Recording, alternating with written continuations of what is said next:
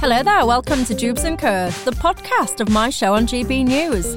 My name's Michelle Dewberry and you can catch me live every weekday evening from 6 till 7pm. But worry not, if you miss it, you can catch up here after every show. So let's do it. Welcome to Jubes & Co. Keeping me company until 7 o'clock tonight. They didn't have to have that loud shouting and bell ringing. They were in the other room, wasn't you, Ben Habib, former Brexit Party MEP and the CEO of First Property Group, and the anthropologist Mary Ann Erhotter. Yeah, you swerved that one. You didn't have that right in your ear, as I did. I can still hear that bell ringing. And we both noticed that we know the name of your show. Good. So hopefully we're not fined. We get to stay. Good. Yes, you can stay. And if you missed the end of Colin's show and you don't know what I'm talking about, that'll teach you a lesson. Tune in. Never switch GB News off, and then you won't be sitting there thinking, what's she talking about? Because you'd know the answer. Anyway, you know the drill on Jubes & Co by now, don't you? It's not just about us three here. It's about you at home as well. Get in touch with me tonight. Let me know what is on your mind. If you have just tuned in, you're wondering what we've got coming up for you. I want to talk to you about Scotland. The SNP, good thing for Scotland, bad thing for Scotland. Are you in Scotland? I want your thoughts on that. Also, we'll be talking to you about the channel. Touched on this briefly yesterday because the figures had passed over 20,000. People have crossed. Now, potentially conversations about Royal Navy. Should they lead the way when it comes to patrolling the channel? I've got to say, they've not done a great job of it so far, have they? But anyway, we'll be bringing that up towards the end of the programme. And when it comes to working, are you incentivised to keep going or not? We'll look at that and more in just a few minutes. But should we get into our top story? Did I tell you, by the way, how to get in touch with me, or was I waffling on? If you're sitting there thinking, I want to talk to you, Michelle, but you didn't tell me, I'll remind you just in case I didn't. gbviews@gbnews.uk is the email. You can tweet me at Michelle Jubes or at GB News. So, top story today then, the Tory leadership hustings has moved to Scotland. In Perth they are this evening. Liz Truss, Rishi Sunak have promised greater scrutiny of the Scottish Government once they move into number 10. So it's got me pondering tonight. Do you think either of them would make a difference in Scotland? And the SNP generally, have they been a success or a failure in Scotland? Mary Ann Erhotter, I'll start with you. Your thoughts? Well, I think most pertinent at the moment is to say what's the situation with the Scottish Conservatives, and the answer is parlous. I mean, in the May local elections, the SNP gained 22 seats, so they're up to 453 councillors. Conservatives lost 63 councillors.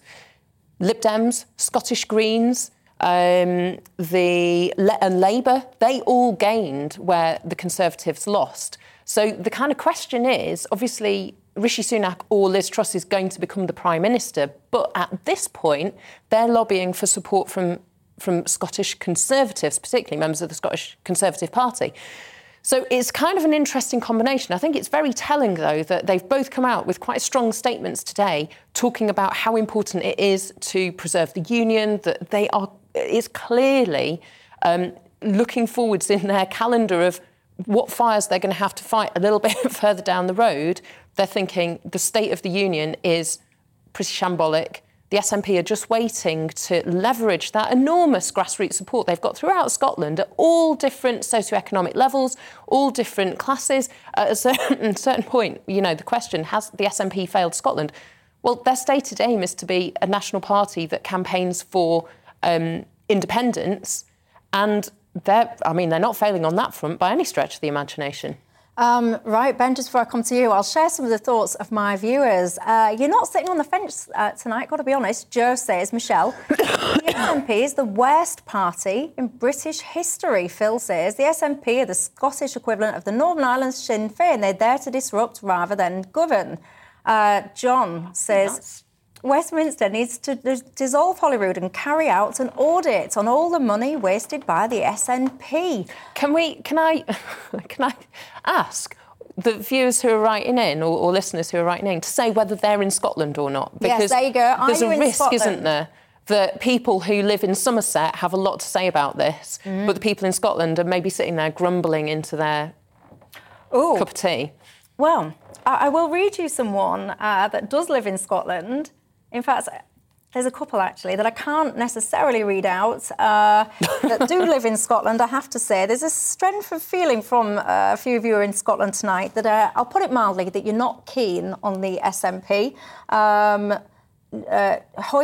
Steve, you say, I live in Scotland, and I think it's about time somebody looked into the SNP. You make some allegations there that I won't necessarily read out, but you're suggesting that they do not have the support in your mind that you think that they do. Another John says, we in Scotland here have to live with these SNP reptiles. He's put it in capitals as well. There's a lot of strong feelings. But to Marianne's point, if you're in Scotland, tell me that and let me know your thoughts. I mean, people voting at the ballot box in May, that wasn't that long ago. You know, are the representative sample? That was an invitation to everyone over 18 to vote, and they voted for the SNP. Who's this? A lot of them. Isabel, Michelle, the SNP is a massive failure to us Scots. They have let us down on education, the NHS and crime. They are an absolute sham, she says. Yes, I am Scottish and yes, I live in Scotland. Ben Habib. Well, I mean, I hold the SNP in very low regard. They've used devolution as I suppose you might expect them to, which is a soapbox for grievance politics. They can get up on that soapbox, they can complain about Westminster, they can pass policies for which they will not be held to account. And if everything goes pear-shaped, they'll come begging bowl in hand, which Nicola Sturgeon did recently, to Westminster asking for more money. I mean, the real problem here isn't SNP. The real problem here is devolution, which was a half-baked Tony Blair creation, which really we should roll back completely. And I agree entirely with one of your viewers who said that the Holyrood should be abolished. I'd abolish the Welsh Assembly and I'd abolish Stormont. We are one United Kingdom, and there is one Parliament that should govern the United Kingdom. And actually, I don't care whether the views come from British nationals based in Scotland or British nationals based in Cornwall. You know, this is a constitutional debate that we're having, which involves all of the United Kingdom, and we're all British citizens. So, I mean, I think devolution's been a disaster. I think it allows grievance politics. It's bound to promote separatists.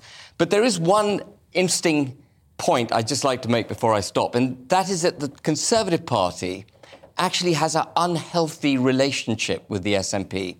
Because for as long as the SNP can hold its ground in Scotland, it's very, very hard for the Labour Party to get an outright majority. So even though the SNP might tilt against the Union and therefore offend the Conservative and Unionist Party, it's actually rather helpful for the Tories that the SNP exists. I said that was my final point. There's one other point I'd like to make, which is that on the union of the United Kingdom, actually the real threat right now is not from Scotland. The real threat is from Northern Ireland, which, as we know, has been substantially left behind in the European Union. Stormont isn't functioning. We have an elected party in Stormont that is openly hostile to the United Kingdom, won't take its seats up in Westminster. At least the SNP does take its seats up in Westminster and engage at a genuine United Kingdom level. And we've got a First Minister in waiting in Northern Ireland who actually as recently as a couple of weeks ago was bullying up IRA terrorists. You know, that is the state of devolution, and something fundamentally has to change in the way we structured the country. And I go back to where this started, Tony Blair responsible. See, that is quite radical there. What do you think to that at home? Do you agree with Ben? Do you think essentially scrap all the parliamentary devolution and just have Westminster?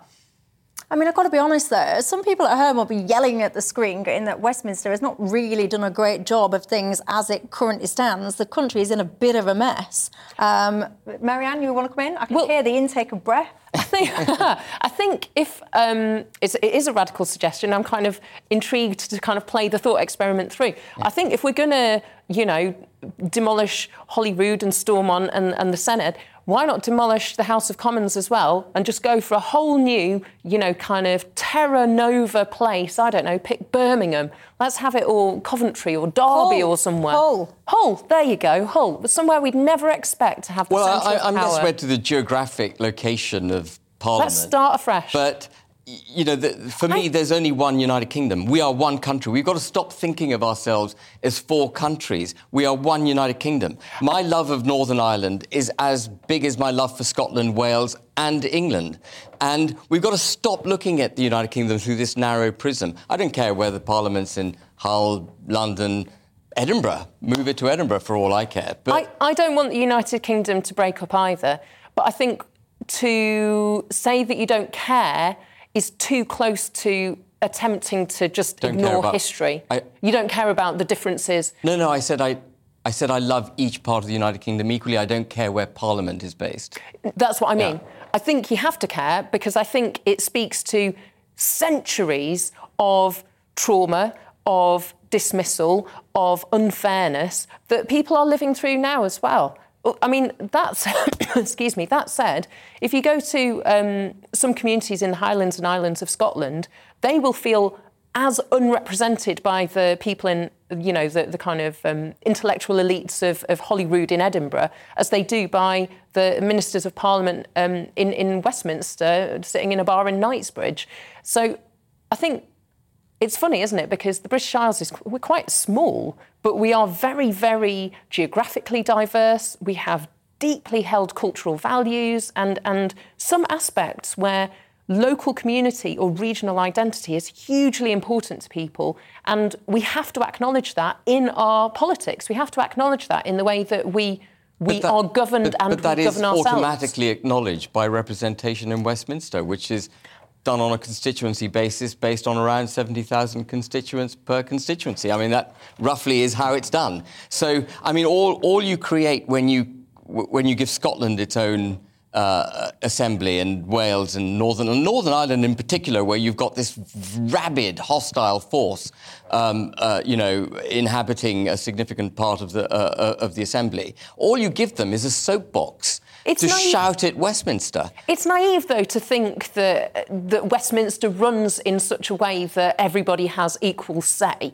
because politicians and the cabinet, the majority get the majority say. That's how democracy works. But that's not really how it works either, because there's a set of priorities that are, we're kind of talking about Rishi Sunak and Liz Truss coming to Scotland and announcing what their priorities are going to be. They might not be the priorities of the people they're addressing. They're certainly not the priorities of the people who aren't going to be voting in the Conservative Party. But they will be the majority. Not necessarily. Presumably. I mean, Ben, you've been around long enough to know that it's not always the majority. No, but then they get sometimes vested interest. They get sometimes what plays I mean, if we're going on to the vested interest of the Tory party, we could be here for hours. To the crowd. Yeah. It's not actually what's important, always. I've got to say, there is quite a lot of love for your criticism of devolution. That's coming through at the moment. Quite a lot of people are agreeing with what you're saying in terms of, who's this guy? You email, so quickly, you guys, I spot one and then it flies down the list. Alan says, Ben is absolutely spot on. Abolish Holyrood. This is another Tony Blair disaster, he says. Can I put a request out? If there's anyone that loves the SNP, can you get in touch with me, please, and tell me? Because so far, I don't think I've missed anything, but there's not a lot of love coming through for the SNP. Wiley, you've just emailed in. You're the last email that's just come in saying, the SNP are a bunch of clowns that have ruined everything that was once good in Scotland. Education, NHS, you name it, they ruined it.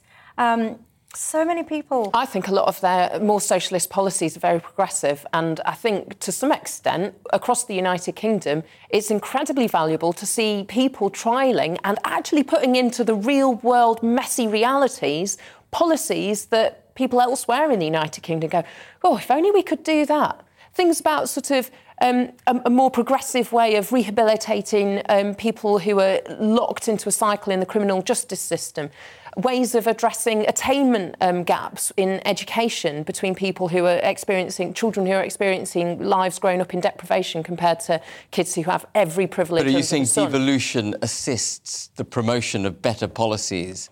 I'm saying it enables more flexibility and agility in some aspects, because you can go, OK, we're going to enact this in Scotland, we're going to go for it, in the way that a sort of more federal government structure enables local communities to respond to local needs. That was the basis of devolution, wasn't it? Rather than this kind of very top-down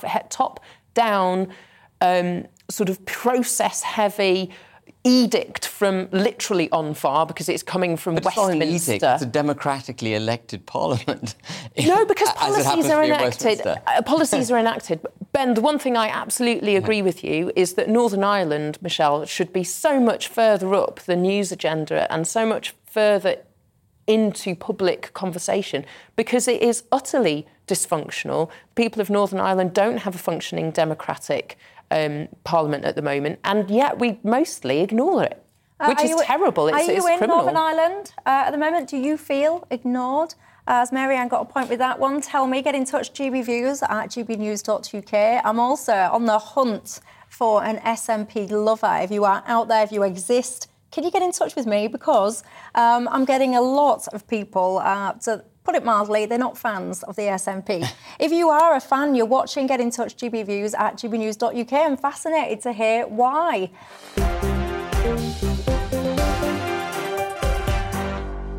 Hello there, I'm Michelle Dewberry. This is Jubes and Kerr. I'm still trying to shut these two up. They're still arguing about whether or not we should have devolution or not. Who are the two that I'm talking about, in case you've tuned in and wondered what on earth's going on?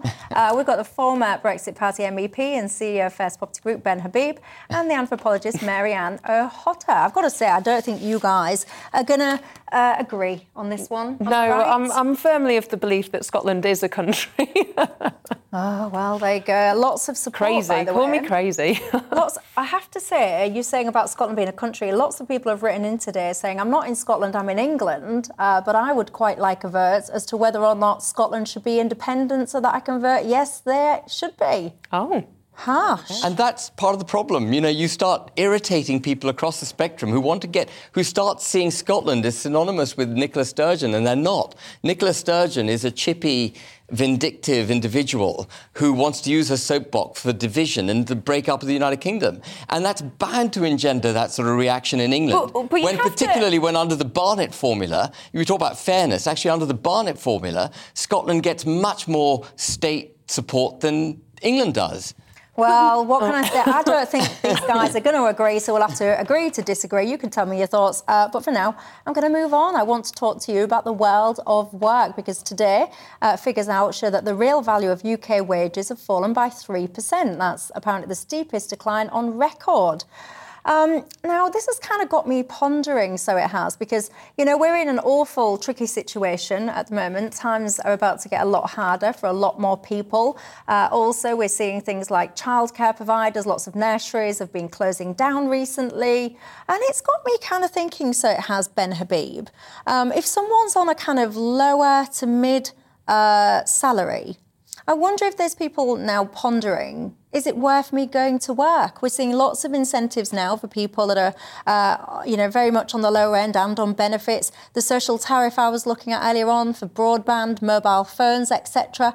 Are we de-incentivising people to go out and work? Completely de-incentivising them. If you look at the average wage in the United Kingdom, which is about £26,000 a year, about £500 pounds a week, it's only marginally ahead of what you can get on universal credit, which is in the high 200s. And of course, you pay tax on your 500 and whatever you get per week. And there are lots of people who aren't earning the average. They are earning, by definition, below the average, because the average is struck when you take the entire working populace into account. And we're seeing this in the figures. So even though the Prime Minister, and rightly was pulled up by Keir Starmer on this, has repeatedly said in the Commons that we have one of the lowest unemployment rates in a decade coming out of the pandemic. That may be the case, but that's only because the unemployment figures measure only those people who are looking for a job. We actually have a record 5.6 million people. Just ponder and think about that at the moment. 5.6 million people claiming universal credit. That is over 20% of the UK, that is about 20% of the UK workforce claiming benefits. That is terrible. But a lot of those people will work and having their income topped up by benefits. There'll be a lot of people will say about in-work poverty and stuff like that. So, not everyone on universal credit, for example, but doesn't what work. sort of system enables 5.6 million people or encourages 5.6 million people to effectively rely on the state for their livelihood. A system that has rewarded people to pay their workers wages that are not livable. There is something, I completely agree with you, there's something that's gone fundamentally wrong in the way that our economy is working. And we talked about a 3% reduction in real wages this year. Actually, over the last 12 years of Conservative government, which champions, obviously, a capitalist system, under the Conservative government, wages have gone up 5% in nominal terms since 2010, and inflation has been 35%. Real wages have actually shrunk by 25% under this Conservative capitalist system. And it's because we don't have a truly conservative government. It's because we don't have a capitalism that now works. What we have is a larger and ever more invasive nanny state. I call it a wet nurse now. I think nanny state we've left in the rearview mirror ages ago. And people are discouraged from working. Why would you go to work if you can receive very close to what you get in work by staying at home? Marianne? I just think that so misrepresents this mythical 5.6 million people who are sitting at home watching daytime TV. I didn't say that all 5.6... It's just nonsense. I didn't say that. No. Marianne, don't put words in my mouth. What I said was 5.6 million people are claiming benefits. That is a record number. And when you look at the taxed average wage, it's very close to the average amount being claimed on universal credit. So to make sense of that figure, 5.6 million people, we need to unpack who those 5.6 million people are. Michelle points out very rightly that lots of those people will be receiving top-up benefits because the work that they're doing isn't affording them the basic minimum standards of being able to feed and clothe themselves and pay for the lights to stay on. That is unacceptable. Absolutely. Couldn't agree more. The unemployment figures are sometimes a bit of a fail to indicate all the people who are officially in work but are perhaps in very precarious situations. They're being paid less than a livable wage, or they're on 0 hours contracts where they're officially in work, but they don't really know how much they're going to earn from pay packet to pay packet. And there's loads and loads of people, Ben, you're absolutely right, that in real terms, people are massively suffering.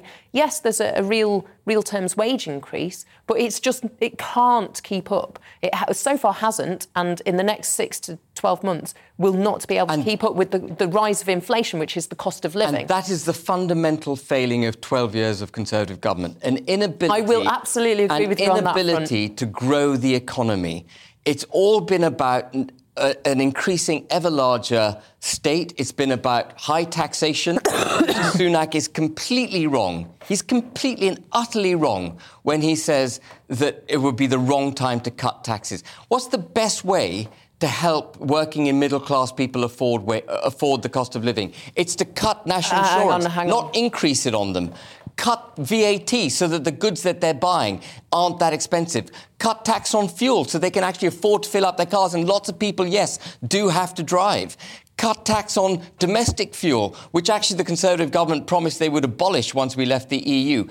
Ditch the green taxes, which add another 8% to your domestic fuel. No, it there is doesn't so add 8%. much. That's not there true. is so These much that could be done to make the United Kingdom a more cost-effective place to live. We are an incredibly highly regulated, expensive economy, and that has to change. It's funny because I agree with your conclusion, which is 12 years of Conservative government have not done anyone any favours.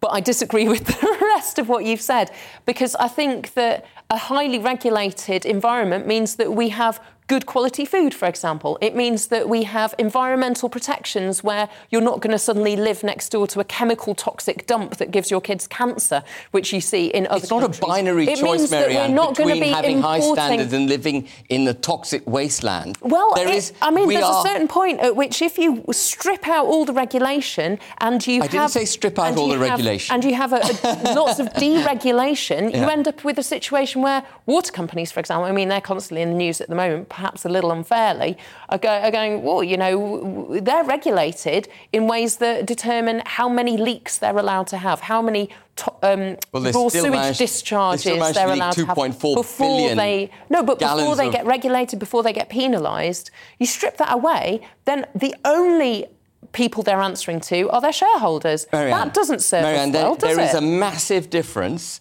between needing to deregulate and lower taxes on individuals' cost of living and ditching regulation altogether.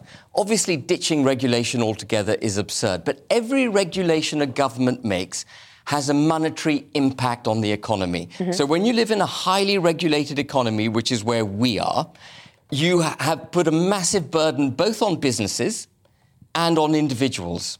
That's what the effect of... So green taxes, you may believe that the climate crisis is one that requires green taxes, but those green taxes burden the individual. They just do. It's a matter of fact. 8% on the average domestic fuel bill at the moment. VAT on fuel, it burdens the individual. If you cut these costs, people will be able to afford to live more easily. So it is a matter of having to deregulate and cut costs. The alternative is to put up wages to try and meet the inflation that we're facing and entrench inflation into the system. Public sector wages will go through the roof, government debt will go through the roof, and you end up precisely where you started, in a deeper economic problem. What we have to do is deregulate and cut taxes. I think that puts too much of reliance and a sense of responsibility on private investors and companies, and individuals. And individuals. But do you not trust those private companies to do the right thing? But what is the right thing? The right thing is to raise profit for shareholders, not to help the person who can't afford their groceries in Asda. Well, you speak about this... Or get a doctor, or find decent childcare and a nursery that they can afford, where they know their child is going to be safe, going to be nurtured, so they can go to work. I think it's really easy, isn't it, to become kind of polarised to the point of sort of a kind of a madcap extreme, where I sound like I'm representing a position where I would have everybody be given their £10 to spend by nanny state in the week, and then you can't spend more than that, and you can choose either a blue coat or a brown coat, because actually I'm a kind of raving communist. I'm not. And I think equally, Ben, I think it's probably, you know, you're a very intelligent man. You're not necessarily advocating for something that is a kind of utter Wild West free-for-all. No, I think the balance is wrong. The balance, I think, is wrong as well, but I would nudge the other way. I think you're saying that, you know, you could have rampant, sky-high inflation, but I think this is the challenge, isn't it? We've got the Bank of England, we've got our Chancellor, who are trying to work out what is the best way to kind of correct and steer the ship through very turbulent waters. We can disagree on what they should do, but I don't think they should just sort of slam a handbrake turn on. The policies that they've adopted so far have resulted in record level of national debt, record level of inflation, highest inflation in 40 years, record level of tax take from the population. So we're now at a 70-year high in the tax take that the government has.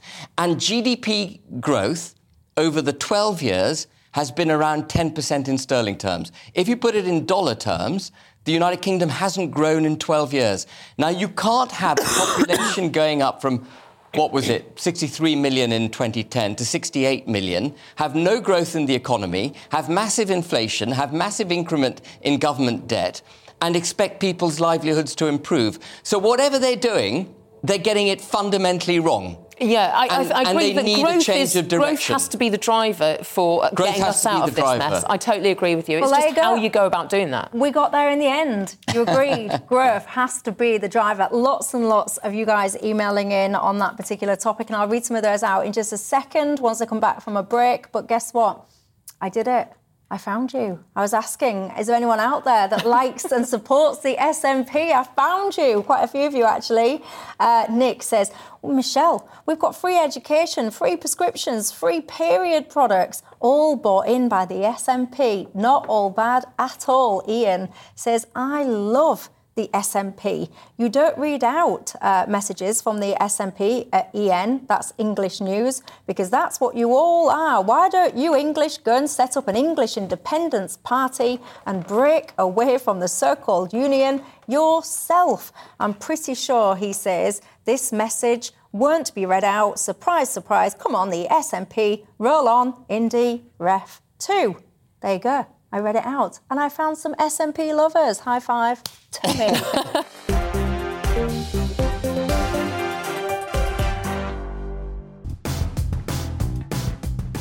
Coming up on Dan Wootton tonight, should victims of the extreme trans lobby be exonerated by the wider media following the Tavistock expose? One of Britain's top comedy minds, Father Ted creator Graham Linehan, says he never should have been cancelled for criticising the gender clinic. He'll join me live. Plus, as lockdown leaves 10,000 people waiting 3 months for treatment, cancer battler Linda Nolan teams up with former head of the World Health Organization Cancer Program, Carol Sikora, to break down the shocking stats. Plus, there's opinion galore from top US journalist Megyn Kelly and my superstar panel, media personality Christine Hamilton, conservative commentator Reverend Calvin Robinson, and author and journalist Rebecca Reed. That's Dan Wootton tonight, Monday to Thursday from 9 p.m. till 11 p.m. on GB News. One can. No. Hello there. Welcome back to Jubes & Co with me, Michelle Dewberry, keeping me company and, quite frankly, not really agreeing on very much at all. It's my panel tonight. We've got the former Brexit Party MEP and the CEO of First Property Group, Ben Habib, and the anthropologist Mary Ann O'Hotter. We've just been talking about whether or not you're incentivised to work. I've got to say, it's split down the middle at the moment. Lots of you saying absolutely kind of going out working. It's something it's just in you, isn't it? It's an attitude, I guess. Some other people saying that they feel that there's lots of people that are basically work shy. And lots of you as well have been in touch that you're on universal credit and giving me your reasons why. Just had someone that's saying that you're building a business at the moment. That's why you're claiming universal credit, because you're not bringing in any money. Someone else saying that you're claiming a variety of benefits because of ill health and that you can't work. Nick has said, Michelle, I've been self-employed for over 35 years. I'm now at the end of my tether. I'm trying to work out if I can finally start work at the age of 58, because quite frankly, I'll be better off not having to go and pay for a vehicle to go out and work, get the accountant, get the fuel costs and all the costs, etc., to run a business. So I think that's Nick there saying, in summary, that it's not worth his while going out and working. I think that's a real shame, because I am a big believer in the welfare state for those people that absolutely need it. But I do worry with things like furlough and all of the government handouts and all the rest of it, that perhaps some people have got a taste for a life now, that actually there is this opportunity not to have to go to work and to just be in receipt of government assistance. And I'm not sure how healthy that is for a country, for an economy, especially one that we've just been discussing, needs to be boosting its productivity levels. Marianne, desperate to disagree with me, but I'm going to move on. Okay. Because look at the time, ladies and gentlemen. It's almost 7:15. It flies, doesn't it, when you're having fun? And I just want to do one more story before I leave you, because we talk about this one often, don't we? The Channel crossings. Quite frankly, no one seems to be able to get a grip of it. We talk tough all the time, this policy, that policy, and all the other. You might have noticed that the Royal Navy, they've been leading the charge when it comes to patrolling the Channel. Got to be honest, though, they've become almost like a glorified taxi service, haven't they? I'm not sure how effective they've been, especially not as a deterrent, which is one of the reasons that they were in place in the first instance. Anyway, long story short, potentially, come January, the Royal Navy might not be continuing their duties. Would that be a bad thing, Ben Habib? Well, I don't think it's going to make a blind bit of difference, given the ineptitude with which they've been patrolling the North Sea so far. I mean, the way I put it to people when they ask me about illegal migration across the Channel is, what would Border Force's reaction be if 400 people got off a jumbo jet at Heathrow Airport and charged the immigration desks and insisted on being let in? It would be the quickest way to get guns pointed in their face, find themselves face down on the ground and handcuffed, manhandled back into a room, put on the next plane back to wherever it is they came from. And that is a physical border control. That's what would happen in Heathrow Airport. You're looking at me askance, but that is, you try it next time you're coming through Heathrow, run at the immigration desk and see if you don't get a gun pointing in your face. When these people come across into our territorial water from French territorial waters, effectively they are assaulting the United Kingdom's integrity. That's what they're doing. And the Navy and Border Force should be physically repelling these people. Rwanda is not a solution. Rwanda is an acknowledgement that border control isn't working. Rwanda is a deportation program to deal with the people who've already come across our defective border control and been ferried back to our shores by Border Force and by the Royal Navy. What we need is either Border Force to be sacked and a whole new load of people to be employed who will actually do their job, or the government needs to take on private individuals who will actually push these boats back into French territorial water. They're putting themselves in danger coming into the Channel. They've got the right to make the decisions they wish to make, but then they must recognise there is a risk that they will be pushed back into French water, and we must push them back. That is it. That is border control. Marianne? You laughed, by the way, at part of that when he was saying basically this is an assault in some way on the UK. You thought that was I mean, I think it's very colourful language. I think if you want to, I'm trying to work out how to phrase this. If you want to have people spread-eagled on the concrete of Heathrow Airport's runway, being handcuffed and marched away to some kind of detention facility because they might be an illegal immigrant, then I would invite you to do that to the women and children who you think may be Ukrainian, but, who knows, maybe they're from somewhere else. Marianne, and they threw their papers because they are also claiming asylum or refuge status here. Hang on. And the suggestion is that you can look at the... No, it's not silly because you can... Someone being invited to come to the country versus someone making an illegal crossing are two different things. Let's not conflate the two. OK, so firstly, if you're seeking asylum, there's nothing illegal about... it's dangerous.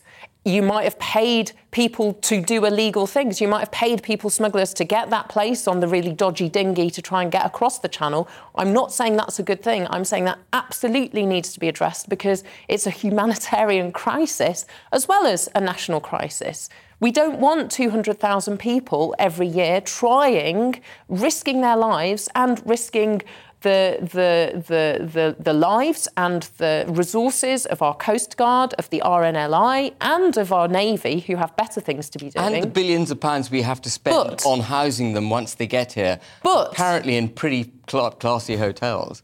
No. And fighting all sorts of judicial processes for the multiplicity of asylum applications they make. That is because you need to determine whether someone has a legal and genuine claim of asylum, in which case we have a duty and a responsibility as citizens of the world to provide refuge and asylum. They are coming from France. Doesn't matter. If you click on... A Ukrainian refugee has passed through other safe countries. A Ukrainian refugee's been invited into the country. What are you talking about? It doesn't matter. They can't be invited. If you're a refugee, you have a right to claim asylum. So we treat everybody equally. The correct way to do it is to make the asylum application. The correct way to do it is to make the application in France, and once asylum's been granted, to safely travel from France to the United Kingdom. The wrong way to do it is to do it illegally in a craft, breaching international law, breaching our national You're not breaching international law if you're claiming asylum. If you're an asylum seeker, you cannot breach international law. Can I ask you a really... Wait, hang on. Can I make one point, which is that, once again, I find myself sitting at this desk next to you, Michelle, having an argument about whether the people in the boats are doing the right thing or the wrong thing, and we're focusing the arguments around what those individuals' decisions have made, what decisions those individuals have made. That's not my argument. What we need to do is dial back Marianne, and say this is the fault and the failing of the Home Office and the government. They've had 12 years in government. They said they were going to take control of our borders. Now, however they were going to do that, whether we agree or not with the kind of the moral, ethical, humanitarian or the kind of practical details, they have failed. However you measure that, Priti Patel is an appalling failure and is still in post. The whole Rwanda plan has cost the taxpayer millions of pounds, or it will do by the end of it. 20 million up front to Rwanda. There we go, including 20... Exactly. The fact that asylum seekers are suffering real harms because they're put up in old army barracks that aren't fit for habitation, like Napier in Kent. A high court judged them unfit for habitation by asylum seekers last year, and there's still people but there. Marianne, there's people in hotels that is costly and terrible for them. There's no reason that an asylum claim should take months to be processed. Whether or not someone does or doesn't have papers, that, once again, is a failing of the Home Office. So it all should come back to the Home Office, not to the refugees or not the people claiming asylum from the boats. It's not about them. This needs to be about government policy and the border force. Well, I mean, it's just very simple. Border control is exactly what it says on the tin, border control. It's a physical process. You've got to protect your borders. You can't have people willy-nilly crossing into your territorial waters without showing their papers at the point at which they wish to cross, which is not a practical proposition in French territorial waters as they come into UK ones, so they need to be pushed back. No. And if they want to come, there are British immigration officers in Calais who can take their asylum papers and process the applications and all that. And I just want to say one more thing. Oh, yeah, because I've only got 30 seconds. 40% of illegal migration across the North Sea from June to the middle of July was from Albanians,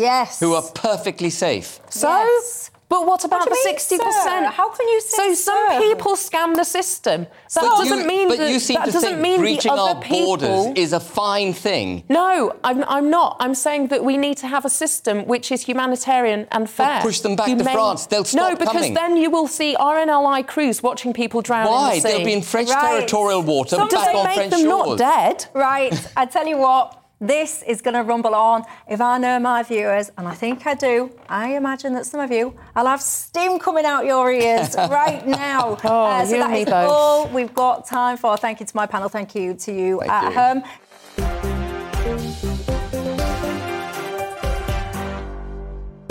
Thanks for listening to Jubes & Co, the podcast. Don't forget to subscribe so you will never miss an episode.